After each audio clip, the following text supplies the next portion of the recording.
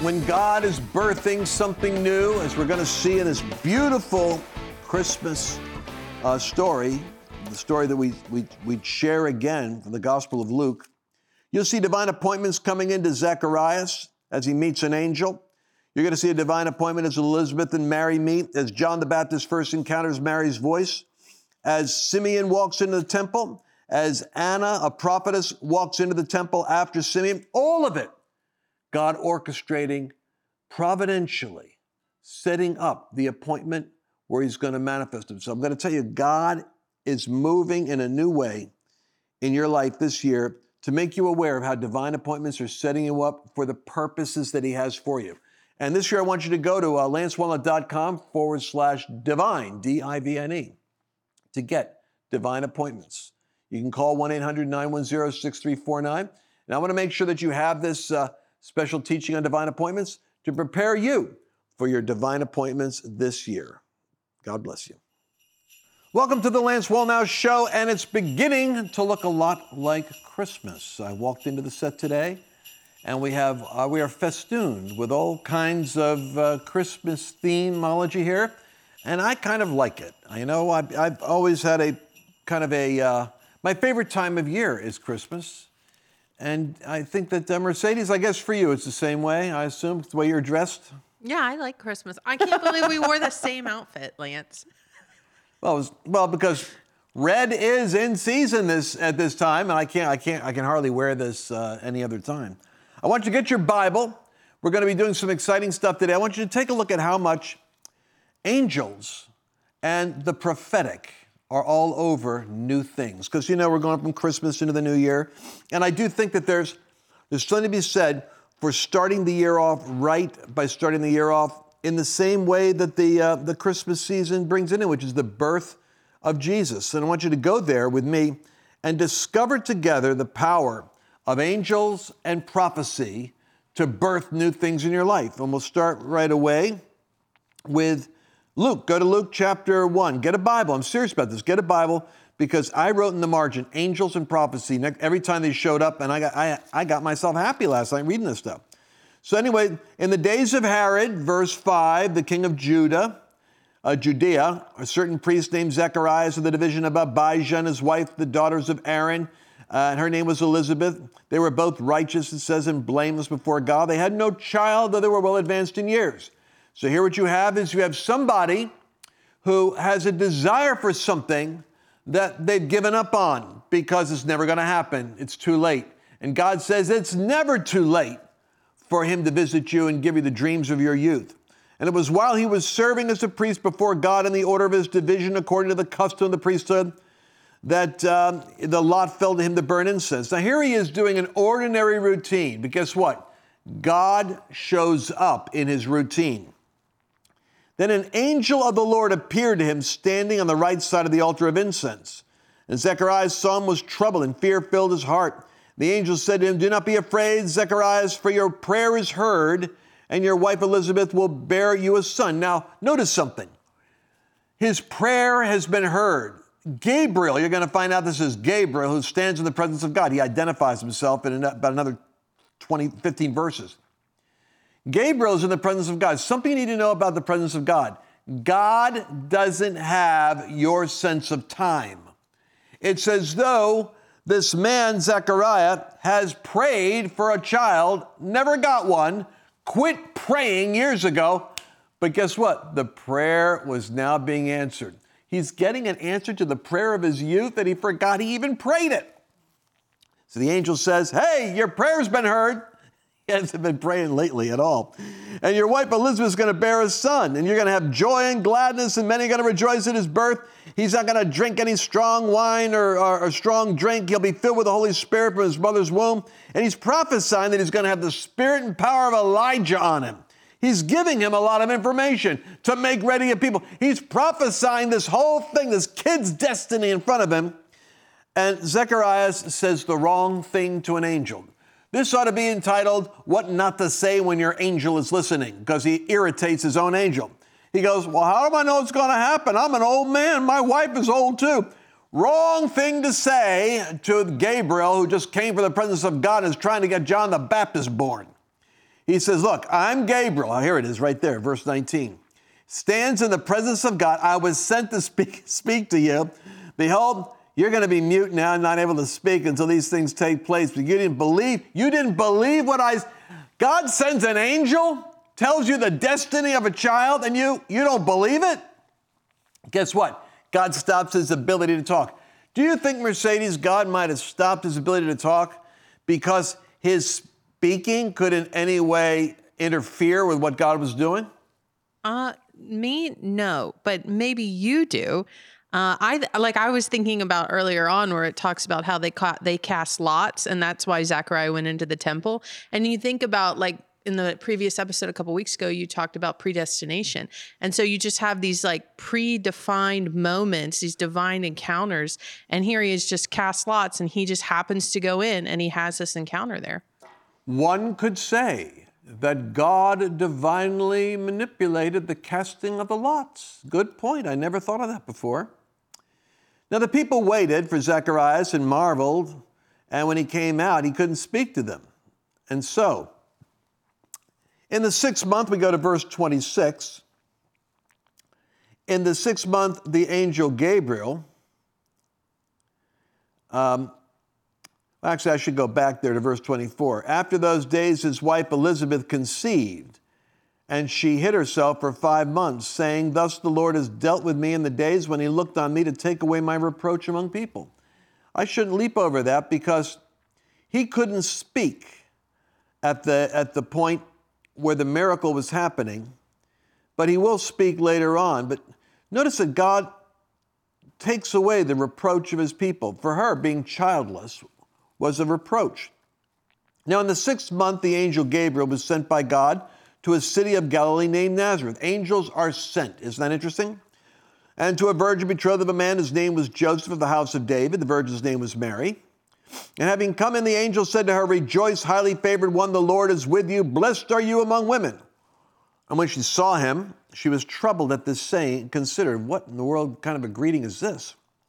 Then the angel said to her, do not be afraid, Mary, for you have found favor with God.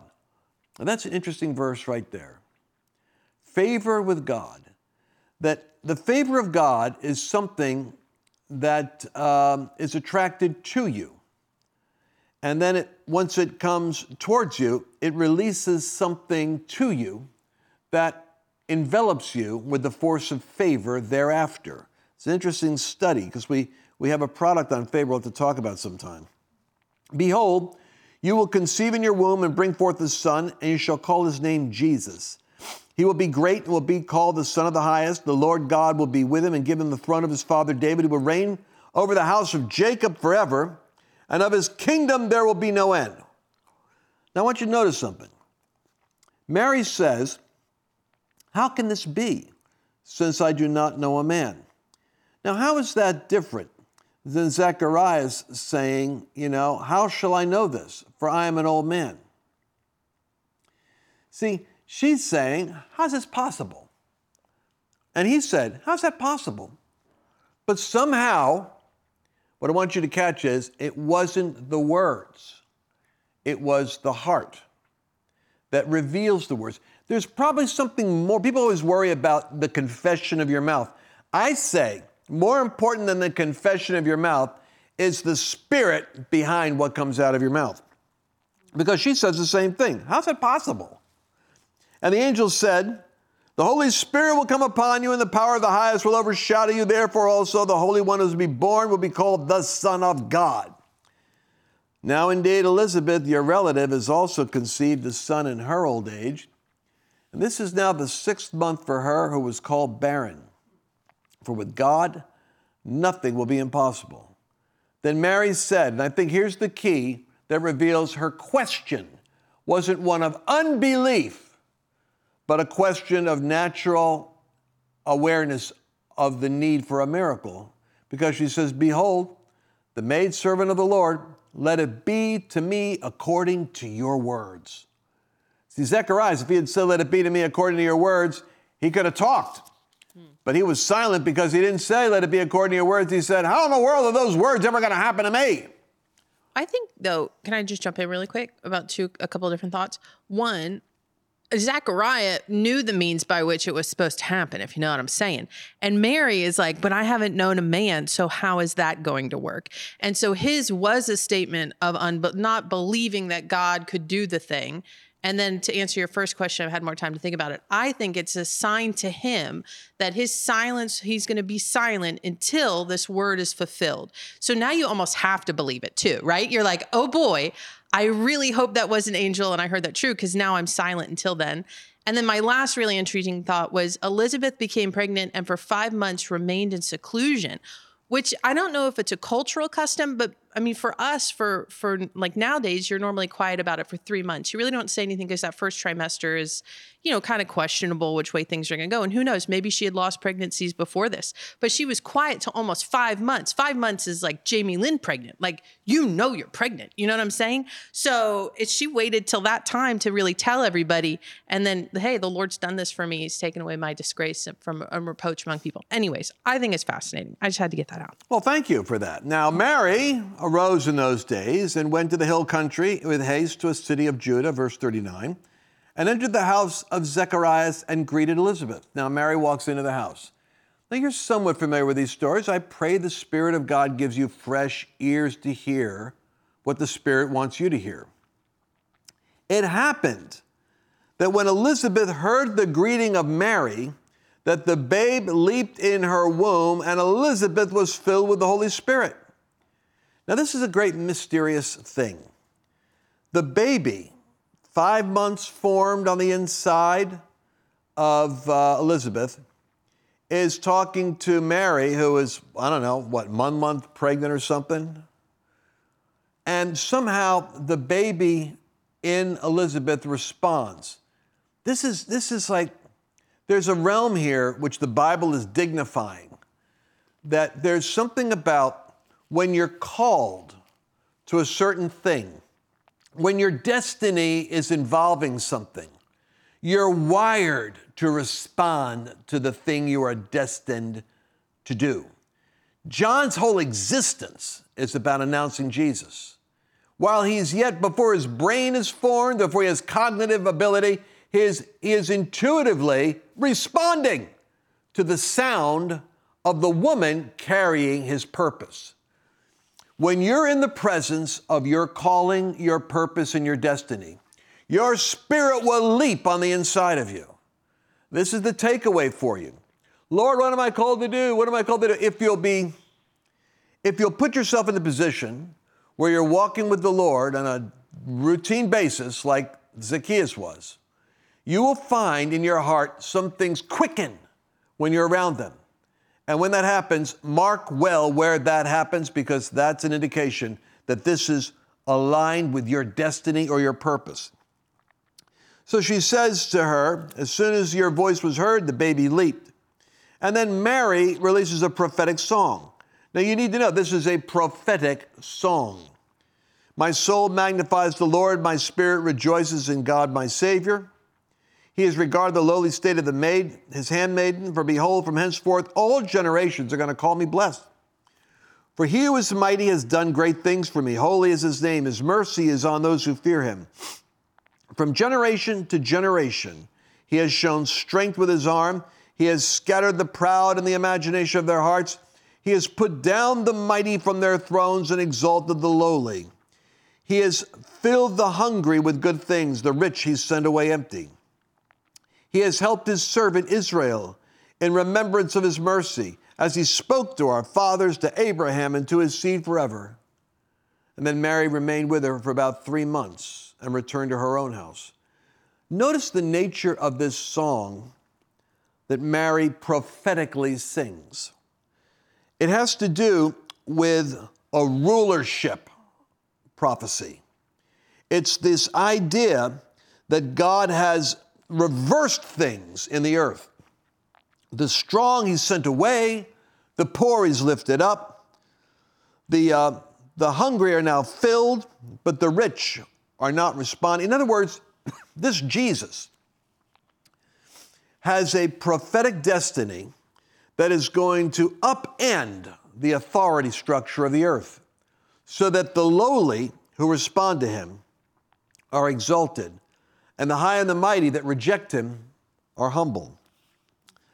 Now Elizabeth's full time came for her to be delivered, and she brought forth this son. And when her neighbors and relatives heard how the Lord had shown a great mercy, they rejoiced. Now it was on the 8th day they came to circumcise the child. Remember, she's of the order of Aaron. He is a Levitical priest. They come from the order of Aaron. Their whole lineage is in the Levitical community. It's supposed to be that when you have a firstborn son, he takes the name of his father. So they're expecting that Zacharias is going to have a son, Zacharias. And they say to him, is he going to be called by the name of his father, which is customary?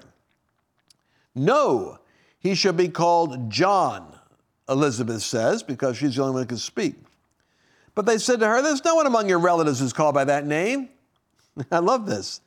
So she made a sign to his father, what he would have him called. So she defers to him. Well, what do you say? You speak. You know what the angel told you. He asked for a writing tablet, which evidently meant during his whole period of 9 months, he had to write everything he wanted to talk about. He asked for that tablet. His name is John. Boom. And they marveled because immediately his mouth was open, his tongue was loosed, and he could talk. You could say that the moment that you call the thing by the name that God gives you, you can talk about it. Sometimes you want to name something or conceive something or do something that is your preconceived idea. But when you can name the thing that God is doing and name it the way God describes it, you could talk about it. And there's a lot in there because fear came on those who were around them. And the saying was discussed throughout all Judea and the country of Judea. And all those who heard them kept these sayings in their heart. What kind of a child is this going to be? And the hand of the Lord was with him. Now Zacharias prophesies. Now the father, Zacharias, filled with the Holy Spirit, hasn't been able to talk. He prophesied. Remember what I said about angels and prophecy? Mary has a prophecy. Zacharias has a prophecy. Blessed is the Lord God of Israel. He has visited and redeemed his people. He's raised up a horn of salvation in the house of his servant David, as he spoke by the mouth of his holy prophets who have been since the world began, that we should be saved from our enemies and from the hand of all those who hate us, to perform the mercy promised to our fathers, to remember his holy covenant, the oath which he swore to our father Abraham, to grant us that we, being delivered from the hand of our enemies, might serve him without fear, in holiness and righteousness before him all the days of our life. And you, child, will be called the prophet of the highest. Now here's a father prophesying over his son. What a beautiful idea. The father now is speaking in agreement with what the angel said was the destiny of this child. You're going to give knowledge of salvation. You're going to prepare the way before the face of the Messiah. You're going to give knowledge by remission of sins through the tender mercy of our God, with which the day spring from on high has visited us, to give light to those who sit in darkness and the shadow of death, to guide our feet into the way of peace. What is his prophecy about? Being saved from the hands of the enemy and all that hate us. A beautiful promise that God had made to Abraham, that they would be delivered from the hand of their enemies and serve God without fear. And their enemy, we're going to find out, is bigger than Rome. It's going to be Satan himself, who is going to seek to kill Jesus, even while he's yet an infant. So the child grew and became strong in spirit and was in the deserts, in the wilderness, until the day of his showing unto Israel, or unto the day of his manifestation. I like going through verse by verse in the Bible, because what you see here is angels setting things up. An angel goes to Mary, an angel goes to Zacharias. Elizabeth receives a miracle. Mary prophesies. Now Zacharias' tongue is loosed. He's prophesying. See the prophetic, angelic activity of God in the new things that God does. I love the supernatural. And then it came to pass in those days that a decree went out from Caesar Augustus that all the world should be registered. Remember how, Mercedes, you talked about the lot was cast, and the lot just providentially landed in a way that set up Zechariah's at the altar of incense at the right time for the angel to show up? Well, here God does it again. Providence rules, because had it not been for Caesar Augustus requiring a census for only one purpose, the Roman governor has written history. He wanted a census to determine how many men could be inducted into his military and what kind of tax revenue he could expect. In order to identify how many men were eligible for military service and how much revenue the empire had, everyone had to go back to the origin of their city of birth and their register where the records were kept about who's still alive and who's paying taxes. The Jews were exempt, curiously enough, from military service. This was part of the agreement that they had with the Roman government in order for them to be under Roman authority. So the census took place while Quirinius was governing Syria. I love the detail that Luke gives, like a doctor. So all went down to be registered, everyone to his own city. Joseph also went up from Galilee out of the city of Nazareth to Judea, to the city of David, which is called Bethlehem, because he was of the house and lineage of David, to be registered with Mary, his betrothed wife, who was with child. And so it was that while they were there, the days were complete for her to be delivered, and she brought forth her firstborn son, wrapped him in swaddling clothes, and laid him in a manger because there was no room for them in the inn. And all of this you read in Matthew's gospel happened because this child must be identified in Bethlehem. That's where the prophecy is. But God used the census taking of a heathen government to position Jesus to fulfill the prophecies on his own birth. Now there were in the same country shepherds living out in the fields, keeping watch over their flock by night. And behold, an angel, the angels again. The angel of the Lord stood before them, and the glory of the Lord shone round about them, and they were greatly afraid. And the angel said to them, do not be afraid, for behold, I bring you good tidings of great joy, which shall be to all people. For there is born to you this day in the city of David a Savior who is Christ the Lord. And this will be the sign to you. You're going to find that babe wrapped in swaddling clothes, lying in a manger.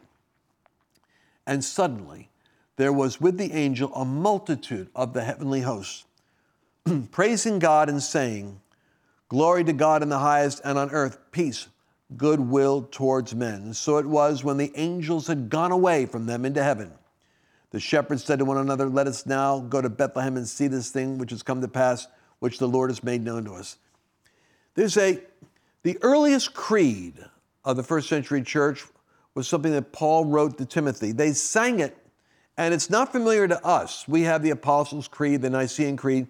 But the very first creed was Paul quoted, and I think it was a song they sang. God was manifest in the flesh, seen of angels, justified in the spirit, and taken up into glory. There's these four aspects that make up the Apostolic Creed. God manifest in the flesh, seen of angels. What you're looking at here is where that comes from. The angels beheld a very strange sight.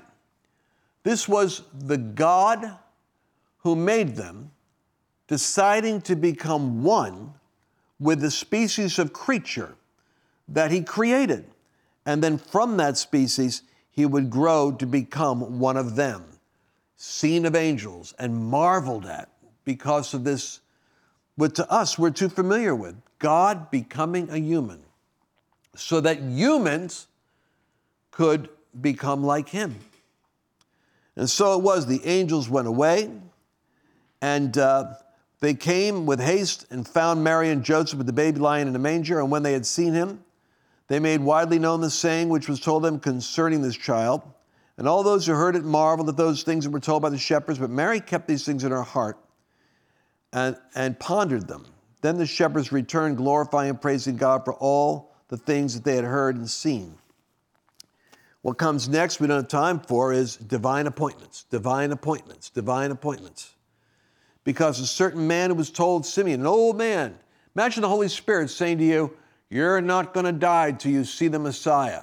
You might think you're going to see him riding into Jerusalem on a horse, but he sees him in the temple. Simeon just happens to come along by divine appointment. And there, on the day when Jesus is being circumcised, the 8th day, and while he's there, Simeon comes along because the Holy Spirit was on him, and it was revealed to him in verse 26, he wouldn't die till he beheld the Messiah.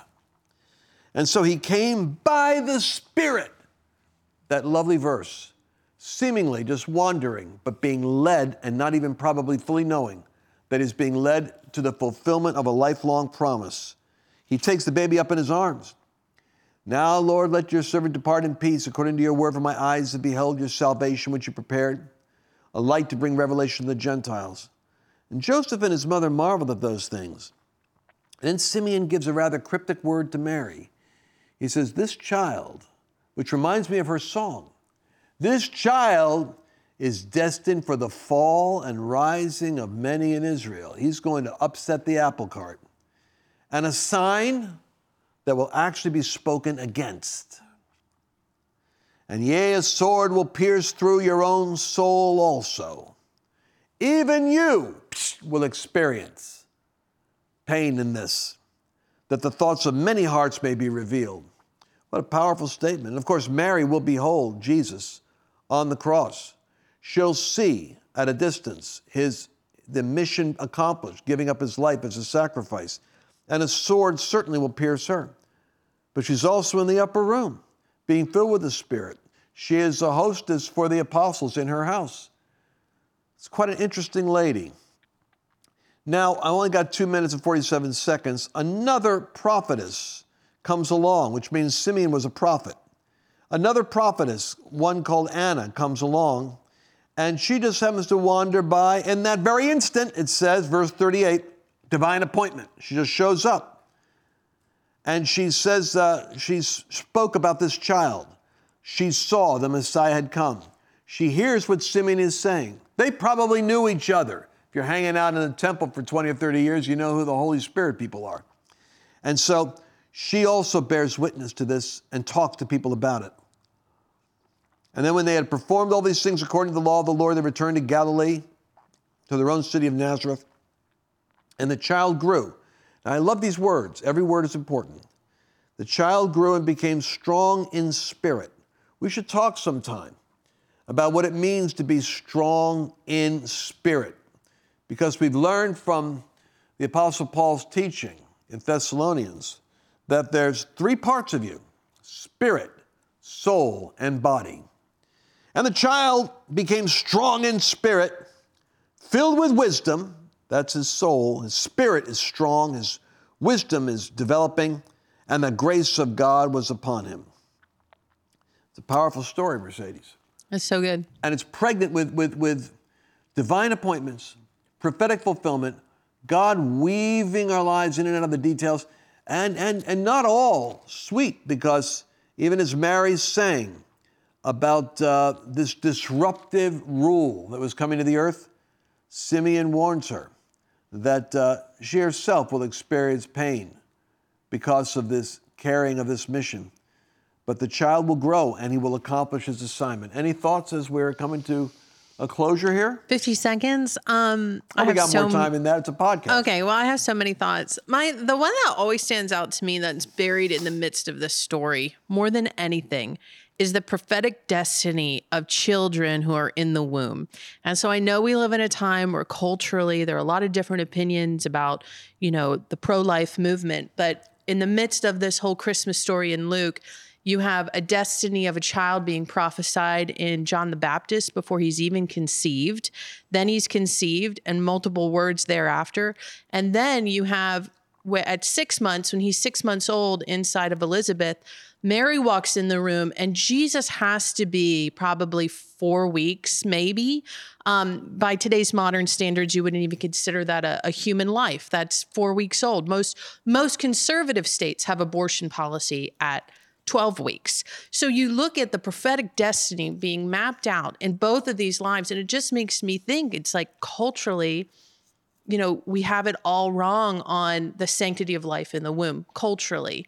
we do. I know the church, by and large, the church believes this, but it's all interwoven, all in here of like, I knew you and I knit you in your mother's womb. That is both of these stories intertwined.